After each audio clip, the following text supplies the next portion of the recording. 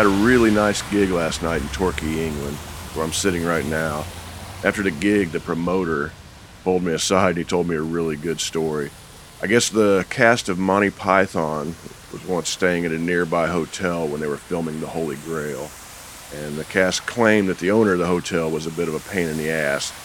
He repeatedly criticized Terry Gilliam's table manners and threw Eric Idle's briefcase out a window. He said there was a bomb in it, which there wasn't. The guy was such a nutcase that they ended up checking into a different hotel to get away from him, and John Cleese said he was the most marvelously rude man I've ever met. He made such an impression on Cleese that he patterned his character in Fawlty Towers after him, and sadly the hotel was torn down last year. I took a walk this morning around Torquay, the beautiful seaside town on the southwestern coast of England. I guess it's the home of Agatha Christie. She was raised here and might have lived all of her life, it appears. But I stumbled across this poison garden that was planted by Agatha Christie, and it's the first time I've ever seen a cyanide plant face to face. Hopefully I won't see too many of them. But the tour started in London, had a sold-out show, just really, really fun gig. So many nice people, so many people that came up and said that they enjoy this show and they listen to it. It's always great to meet you guys. But earlier in the day, I took a walk around. I ended up at this old cemetery. And whenever you hear stories of Victorian grave robbers, this is the cemetery that they're probably talking about. Yes, it was notorious. It's actually mentioned by Charles Dickens in A Tale of Two Cities, and this is where the grave robbing scene was. But in 1865, over 30,000 bodies were dug up so they could make room for a new train station that was coming in. And there was a young, unknown man named Thomas Hardy who was hired to oversee this task of moving all of these bodies. And Hardy planted this ash tree and arranged all of these tombstones, just crammed them in a circle around it, made sort of a makeshift monument to the displaced dead. But Hardy would later become one of the titans of English literature, just a great, great writer who's celebrated to this day. But when he had this job of digging up 30,000 graves so they could build a train station, he wrote this poem. O passenger, pray list and catch our sighs and piteous groans, half stifled in this jumbled patch of wretched memorial stones. We late lamented resting here are mixed to human jam, and each to each exclaims in fear, I know not which I am. That's The Leveled Churchyard, an early poem by Thomas Hardy.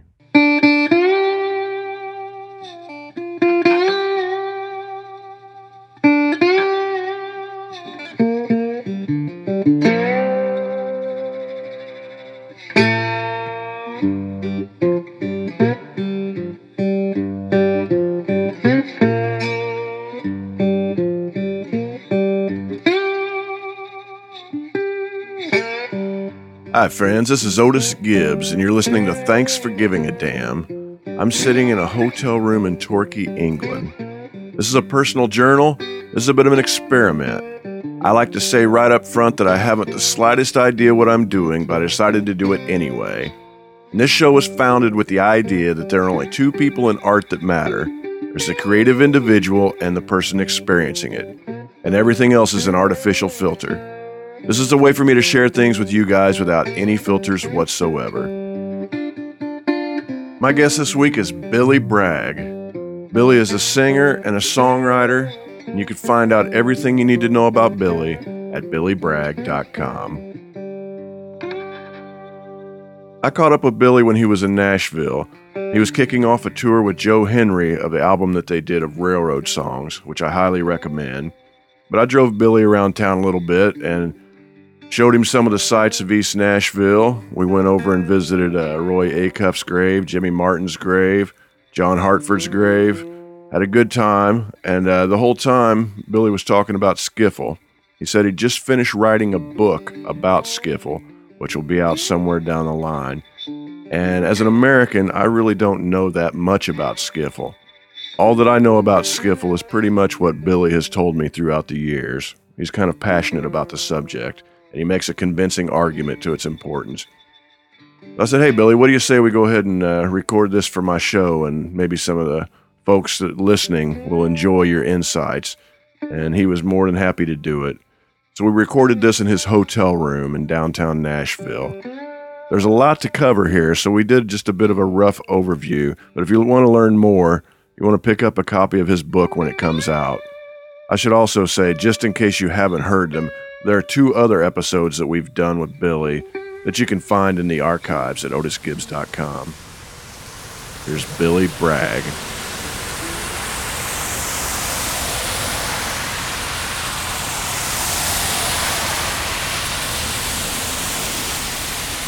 Skiffle, in its British sense, is a form of predominantly folk music played on acoustic guitars that flourished between January 1956 and January 1958.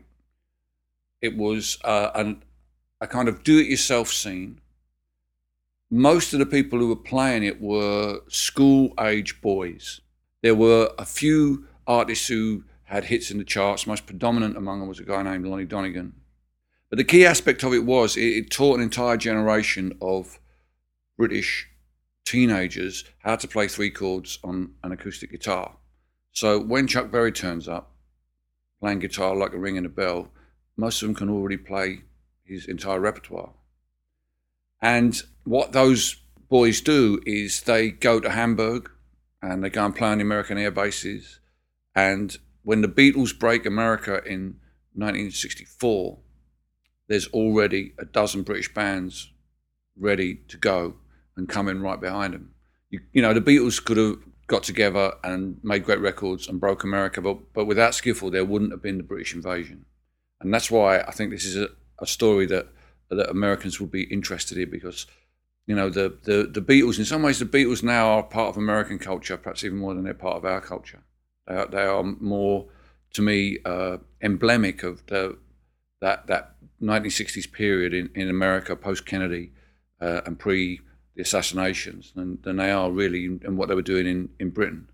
So I've been aware that very few Americans know anything about how Skiffle came to be, what it was, and what it led to. So I've been writing this book trying to put Skiffle into its context, because if you look at British pop history, it does all go back to Lonnie Donegan having a hit with Lead Belly's Rock Island Line in January 1956. To the extent that you would think that was a singularity that came out of nowhere and just happened. But it wasn't. It was a confluence of cultural pressures in Britain that had built up after the Second World War. That's the sort of context I'm trying to tease out in this book I've been writing.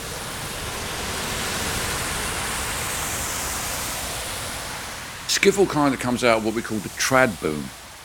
After the Second World War, young British musicians wanted to play jazz in the style that it was originally played in New Orleans before Louis Armstrong went to Chicago. This is very interesting because in some ways it's very similar to what happened during punk. These guys who wanted to play trad were bored by the commerciality of swing, which was the predominant pop music of the time. And they wanted to get back to something that was more authentic. And because none of the New Orleans jazz players had been recorded, any of the African-American ones anyway, people like Buddy Bolden, they had something there that they could aim for, and they couldn't be told they were wrong. And it's very similar to the impulse that drove the Ramones to go back to garage rock, or the Flaming Groovies to make Shake Some Action, or Dr. Feelgood to play R&B in British pubs in the mid-70s. They were looking for simplicity, for authenticity, but really they were appalled by what was in the, not that there were charts in those days in Britain, but what passed for mainstream music. And in that, they were part of a really important reaction to the commerciality of swing. On one hand, there were white American musicologists who went back to New Orleans to write about this stuff, and they wrote a book called Jazzmen, which came out in the 1940s, which kind of gave British students of jazz the grounding for the knowledge, because there was no way to find out this stuff. You couldn't find, couldn't find these obscure jazz records in the UK. It was all word of mouth. But at the same time, there was another reaction, which was among predominantly young African-American musicians in New York, which led to bebop and modern jazz and Dizzy and Miles and Charlie Parker. But they were both the same reaction. They were both reacting to the commerciality of swing. And trad is kind of part of that. So this was going on in clubs, in Soho, in London. There were trad jazz clubs, but it was kind of quite an underground scene. It wasn't getting into the mainstream.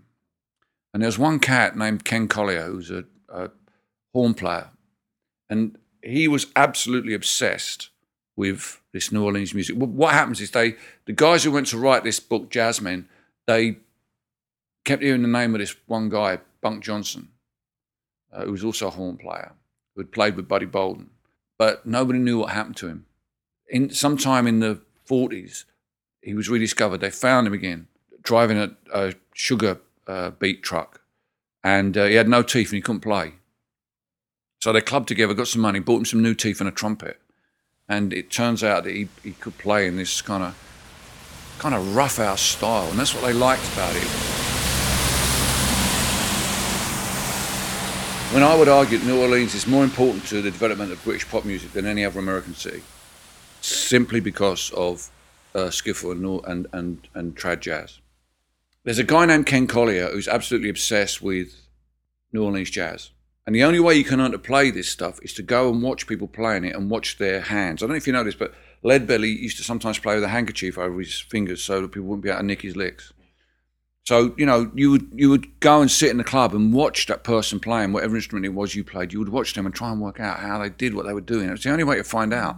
So Ken Collier really realised that his ability to play was limited by the fact that he never got to see these guys play. Because at the time, the Musicians Union had a ban on American bands coming to play in the UK. And it was a reciprocal ban that had been initiated by the American Federation of Musicians, which refused to let British big bands come to America. And this ban was in place from 1936, I think, up until 1955. So Collier decides, he's got a little band called the Crane River Jazz Band, but he realises how limited, so he decides the only way he's going to ever find out how to really play this shit is to go to New Orleans. But it's 1951 and you can't take money out of the country because the economy's so bad. It's post-war rationing. Some things after the Second World War, the British economy was so bad that some things that were never rationed during the war, like bread, were rationed after the war. The economy was so bad, it was just destroyed. So Ken Collier realises that he'd never even get a work permit in America, to get a visa rather, to go to America. So the only thing he thinks he can do is he decides to join the Merchant Navy and try and get on a boat that goes to the Gulf of Mexico. Takes him 4 ships, because in the Merchant Navy, if you go and sign on, they give you a chit and you have to go to the ship and they have to take you, right? You can't go down and say, I don't like this ship. Or they can't say, I don't like this bloke. It's like a taxi rank. That's it, and if you refuse, they come down and make it happen. So he went to Australia, he went through the Gulf of Arabia, he went everywhere except, and then one day he was sitting in there with a guy who got the chit that had to go to Mobile, Alabama, and he's like, Mobile, Alabama, Collier, I'll swap you, and he changed it. So he got on a ship to Mobile that was running to Venezuela on an oil run, down to Venezuela to the Orinoco. So he did a couple of runs on the ship, and eventually he decides to jump ship in Mobile, gets on a Greyhound bus and goes to New Orleans. And he's heard about this guy named Doc Souchon, who's a kind of jazz aficionado, has a radio program, runs the New Orleans Jazz Club. And he looks him up in the phone directory and rings him up and says, listen, I'm in town, I'm a sailor, I'm, blah, blah, blah, blah. And Souchon takes him around and shows him all the places. And he takes him, and Bunk Johnson's died by this point, but his band, who played with these seminal records that were recorded in 1948 by the guys who wrote the books about jazz who brought him his teeth. Bunk Johnson's teeth again, I'm afraid. They made these seminal recordings for the American record label, which the jazz revival in Britain is kind of built on these records. And the band, which is now led by a guy named George Lewis, is still playing in New Orleans. So Souchon takes Ken Collier to see these guys. And of course, Ken Collier knows their material inside out. And they're really pleased about this. This is white kid. Nobody cares about these old black guys playing this music that only old black people are interested in. It's grandpa's music. It's from the turn of the century. This is like 1950s. They're playing the music they played as teenagers for people who were teenagers then in these hole-in-the-wall bars, you know. It's Lawrence Welk stuff. Yeah. And it's like, you know, he just loves it. And not only does he know the stuff, but he also knows how to play it because he's been playing it in his band. He's been copying the records. So he sits in with them, which, you know, when you think about it, it's incredible. Not only has he got to New Orleans and found these heroes, but now they're saying, yeah, come on, sit in. So he sits in with them to such an extent that he gets arrested because his visa's expired. But he's really picked up because he's this white. He gets told as a white kid, you can't sit in with those old guys. You can't go and play with black musicians. And it's like, this is why I've come here. These people are my teachers. Like, this is why I've come to New Orleans. So he eventually gets arrested and deported back to England. And that's even more legendary because not only now has he played with these old jazz guys, now he's in jail in America, like Leadbelly, okay? And all the time he's writing to his brother about what he's doing, and his brother's passing the letters to the Melody Maker, and the Melody Maker are printing them in the Melody Maker. So he's becoming absolutely legendary. This is a publicist's dream. Yeah, exactly. And it's like it would be like you and me going to Oklahoma and finding Woody and hanging out with Woody and then hoboing with him. And it's exactly like that, you know. It's beyond. And so when he came back to England, he was like Moses comes from the mountaintop to show how to play New Orleans jazz.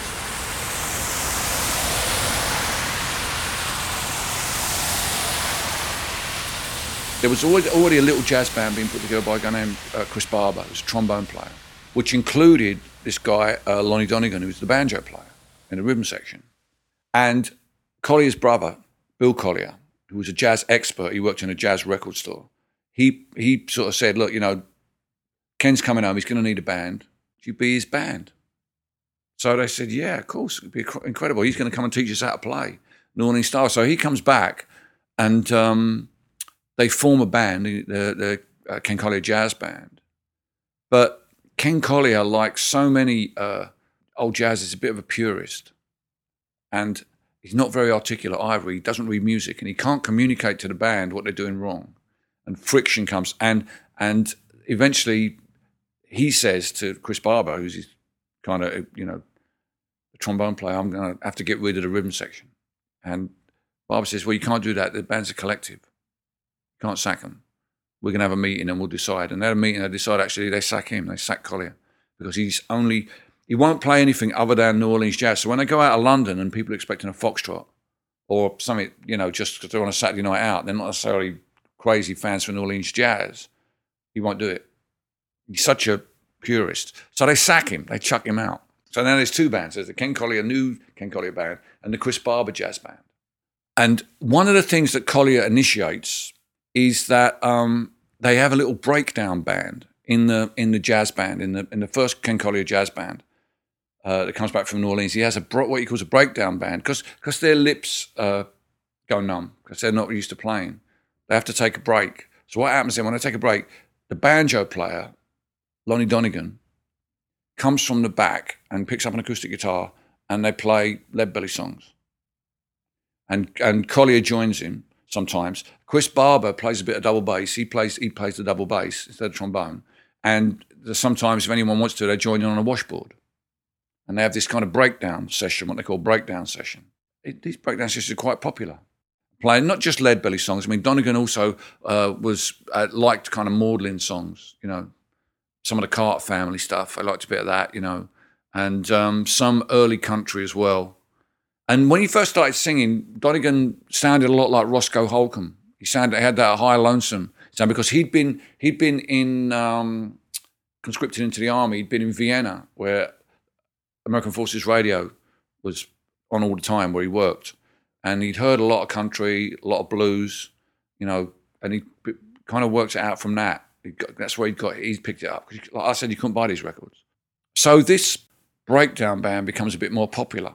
And then the Ken Collier band with Donegan in it, the first Ken Collier band, do a radio session for the BBC. And they do some of these breakdown songs. And the producer says, well, what is this? This isn't a Ken Collier jazz band. What am I going to put on the form? This isn't trad jazz, is it? What is this?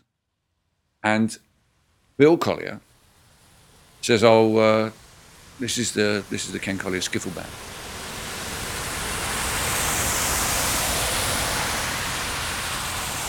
Now, skiffle as a word. Skiffle is a word that was utilized by African Americans in Chicago in the 1920s for what you and I might refer to as a rent party. They had a number of different names for it. One of them was a skiffle, where they would brew some hooch. Someone would come and play barrel house piano, and everyone would come along and pay a little bit of money, and they'd raise some money to pay the rent. And in 1948, a guy named Dan Burley, who was a kind of African-American journalist stroke Renaissance man on the jazz scene, he wanted to get together with some of his mates and make a record playing that old barrel house boogie woogie that he used to play at rent parties in the 1920s in Chicago. So he got together with Brownie McGhee and Sticks McGhee, and they made this barrel house instrumental piano record, which was credited to Dan Burley and his Skiffle Boys. Now, really, in the way that Burley used the word, he would really use, we would say in England, a knees up band. A knees up is a name for a sort of a party, you know. It's a slang word for a party. So in America and Chicago, a skiffle is a thing. It's an event. It's not a genre. But when Bill Collier uses it in London in 1954, he changes the meaning of it from being an event into a style of music. Now, he definitely knew Dan Burley and his Skiffle Boys. He definitely knew what that was, because he worked in a record store. And barrel house piano was quite popular in Britain in the 40s, early 50s. But he had a real problem. He and his brother were they were the kingpins of this sort of trad jazz scene. And Ken's credibility going to New Orleans was, you know, impeccable. But had he said to that BBC producer that Ken Collier band were playing the blues, I mean, they would have laughed him out of town. He would have lost his credibility. Because at that point, blues could only be played by old black guys from America. White guys can't play the blues. So it's something else. It wasn't country. He couldn't say gospel. He had to use a word that both was in one sense meaningless, but also, for anyone who knew, came from the tradition. So he chose this word. He could have chose a lot of it. He could have chose spasm. Spasm bands, very similar sort of thing. You know, he could have chose jug band. He could have chose a number of phrases out there, but he chose skiffle. And I think it's also good because it's kind of onomatopoeic of the scratchy, constant strumming, that jung jung jung jung jung jung of skiffle. You know, it's pretty relentless. And he chose that word. Skiffle in America and skiffle in the UK are two different things. They're not the same thing. Although the skifflers always said that their music originated in Chicago rent parties. They always said that. It says it on the back of almost all the skiffle records. They explain that. It's actually their way of plugging themselves into the tradition. The word originates in rent parties in Chicago in the 1920s. But skiffle music, as played in Britain in the 1950s, is a wholly indigenous form of music. There's never anything like it in America. And if you were a teenager in 1956, 1957, and you saw a sign that said Skiffle Club, you would think that if you went to that club, you would hear music played on guitars. Now, that could be any sort of music. It could be folk music, could be blues, could be calypso, could be cowboy songs, could be anything played on guitar. Although there is a style of skiffle, which is, you know, there's a famous song written called Don't You Rock Me Daddy-O, which is kind of the key song from it. And it is like 5 guitar players, a wash tub bass, and someone scraping on a washboard. But really, skiffle was a catch-all word at the time for any music played on guitar.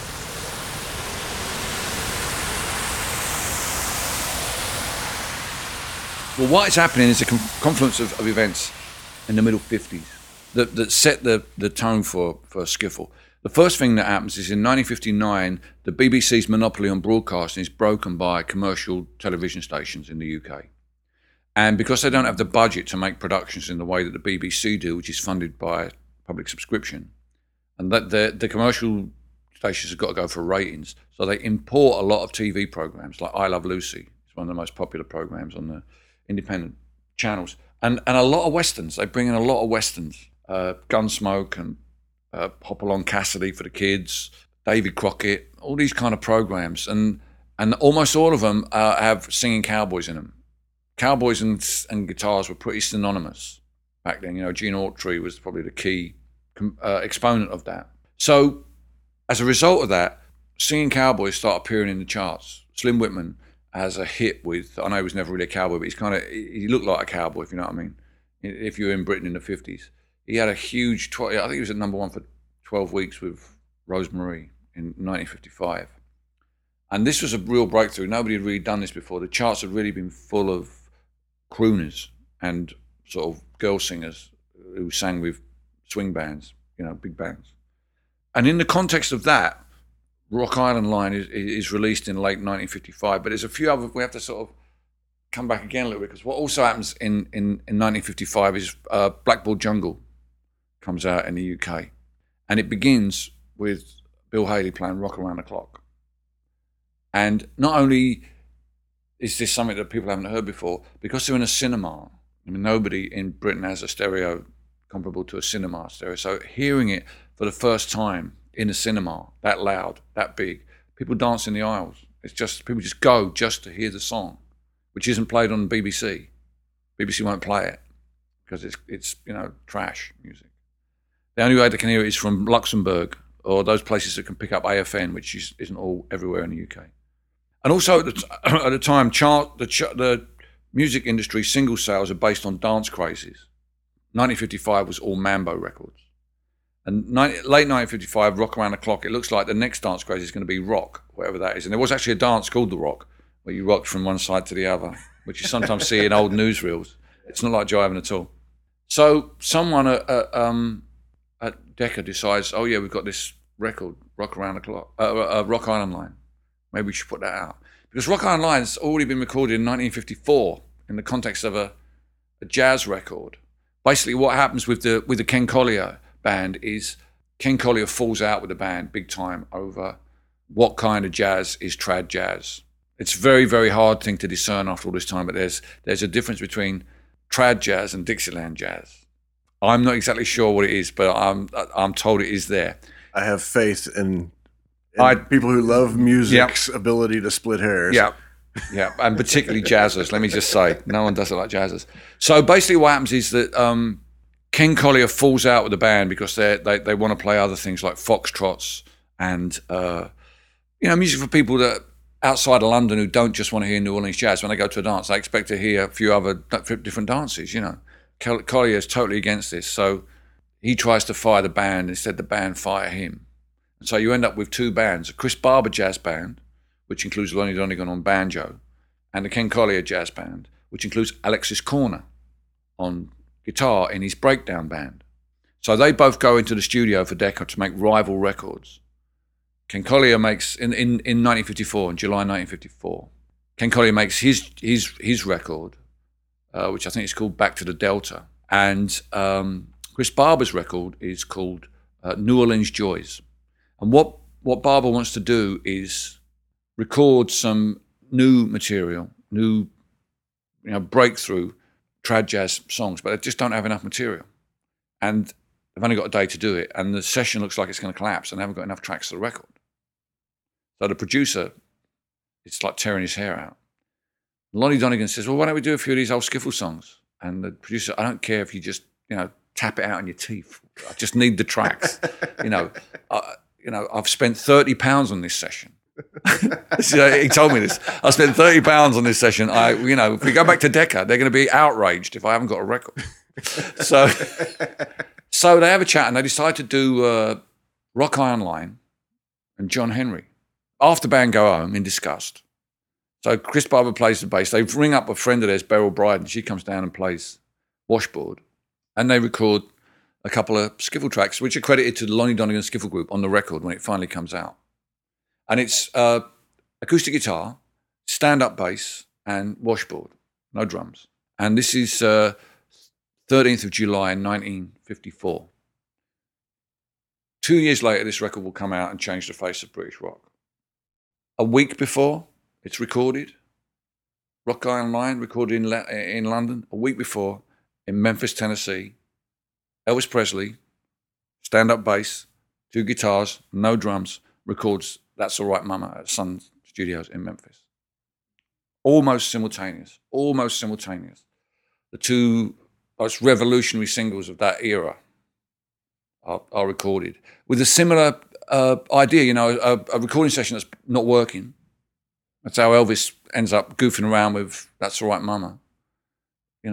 Sam Phillips sticks his head out the studio and said, "What are you doing?" And I say, "We don't know." He says, "Well, roll it back and find somewhere to start and do it again, And they're just goofing around. It's not what they expected. It's so similar, the genesis of Rock Island Line and That's All Right Mama. And in some ways, rockabilly is perhaps the closest of American music to skiffle. It has quite a few similarities. Souped up blues songs, no drums initially. If you think of the great rockabilly bands like the Rock and Roll Trio, Johnny Bennett Trio, no drums, Paul Burleson, 2 guitars. The only thing that's different, obviously, is electric guitars here, and Johnny Bennett and Elvis Presley a bit more handsome than Lonnie Donegan.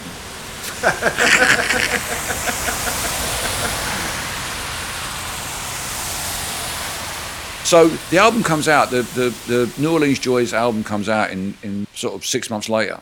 Gets some nice reviews and sells quite a lot of copies. And Chris Barber goes, but Rock On Line is just another track on this record. It's not a big deal. It's only after these guitar-playing roustabout guys start appearing in the charts and the word rock comes into music industry parlance that someone at Decca thinks about putting Rock Island Line out.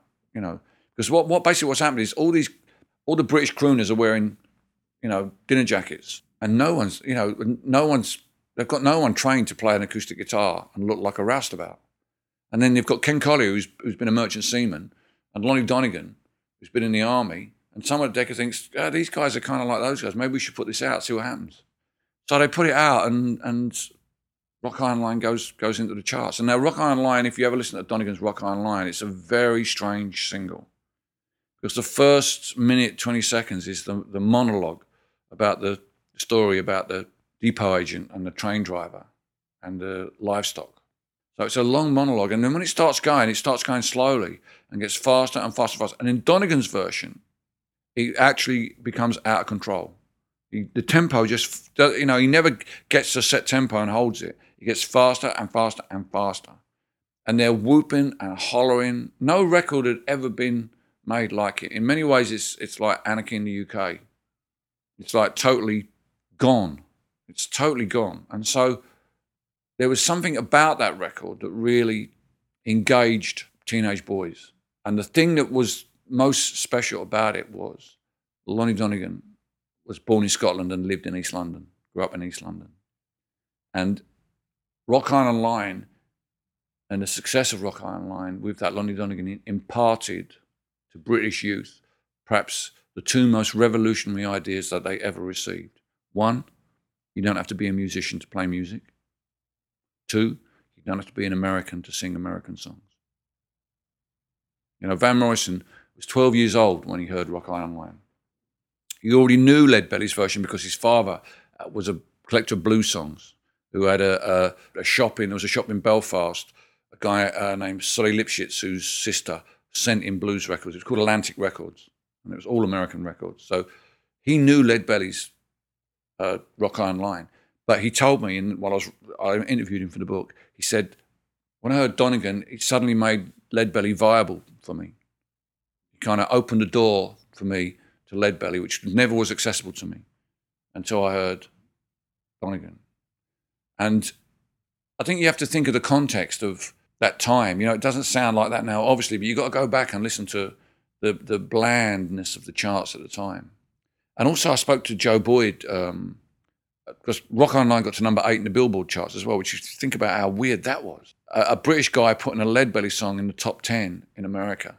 And also generating like a dozen copycat versions, including Johnny Cash did a copycat version. Bobby Darin's first single was a copycat version of Donegan's Rock Island Line. And it's Donegan's because Donegan says specifically that the the train driver is trying to get through a toll gate on the railroad. Now, there never was a toll gate anywhere on a railroad in the US, and Leadbelly certainly don't mention one.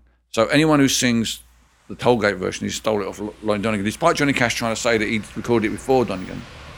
That's not borne out by the facts.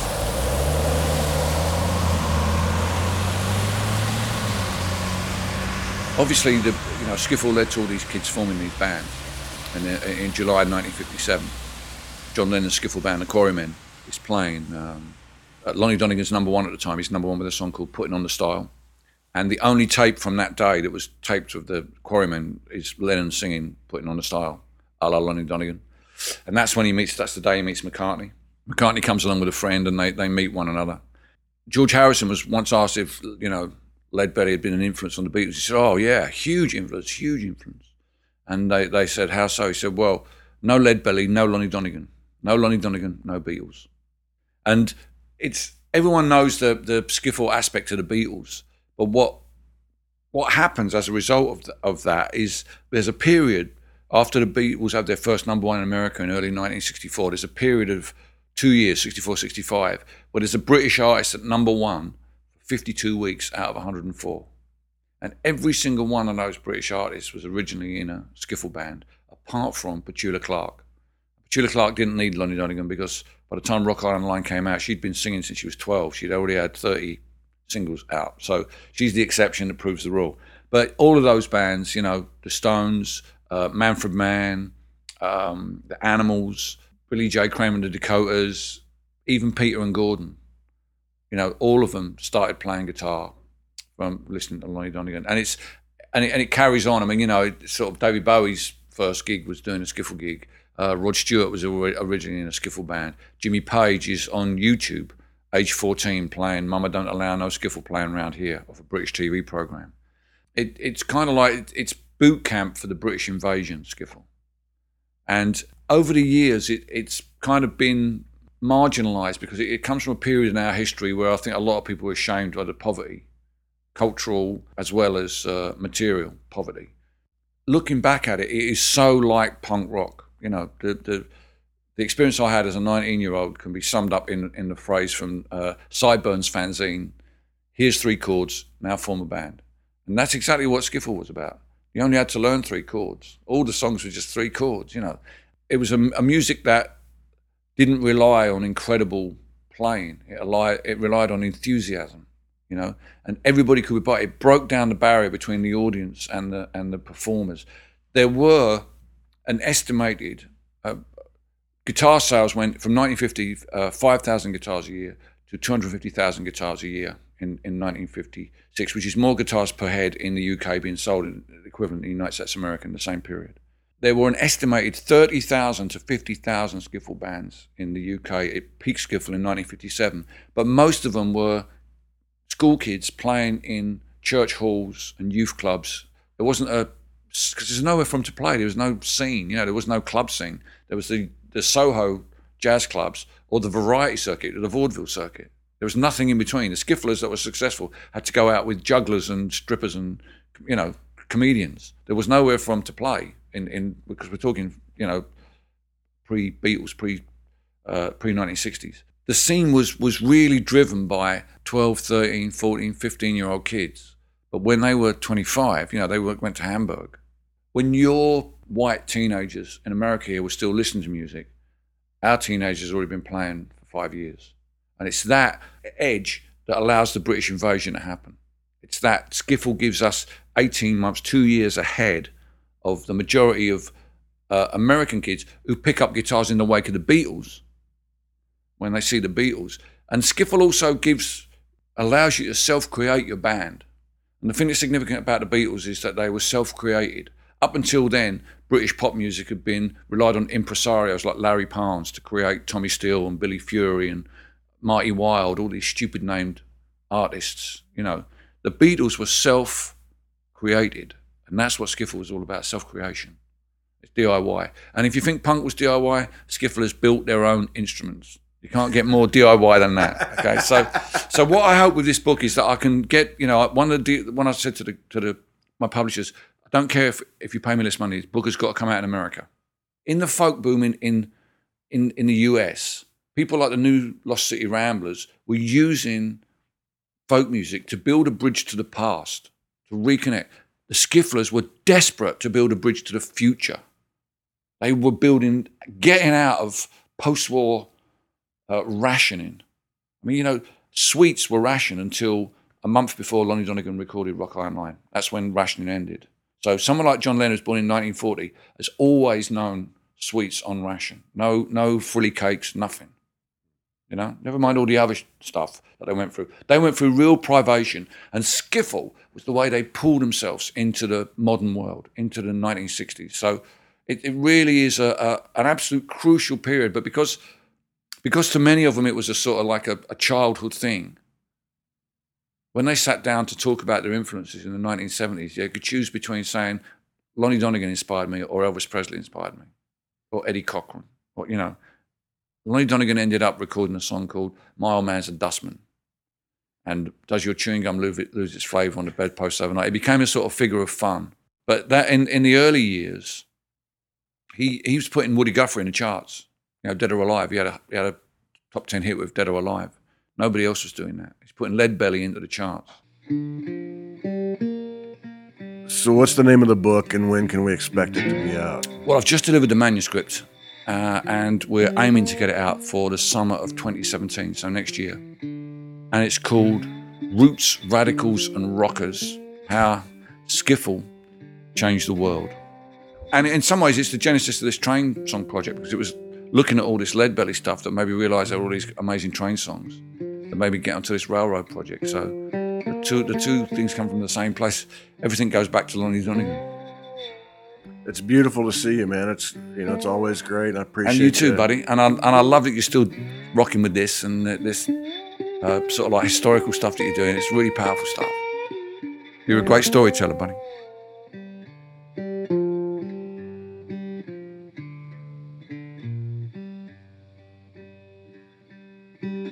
I'd like to thank everybody for listening in, and I'd like to thank Billy for meeting up with me in that hotel room in downtown Nashville.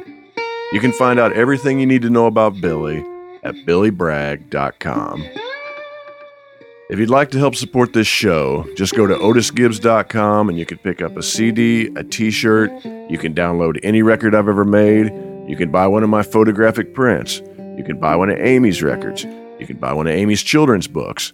But anything that you buy, we'll mail from our living room to yours, and we'll even put in a little thank you note.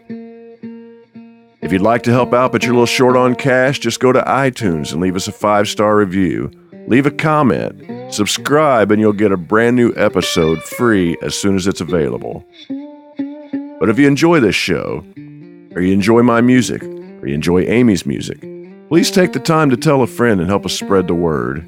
And if you'd like to send us a message, we'd love to hear from you. Just send it to info@otisgibbs.com. I'm Otis Gibbs. Thanks for giving a damn.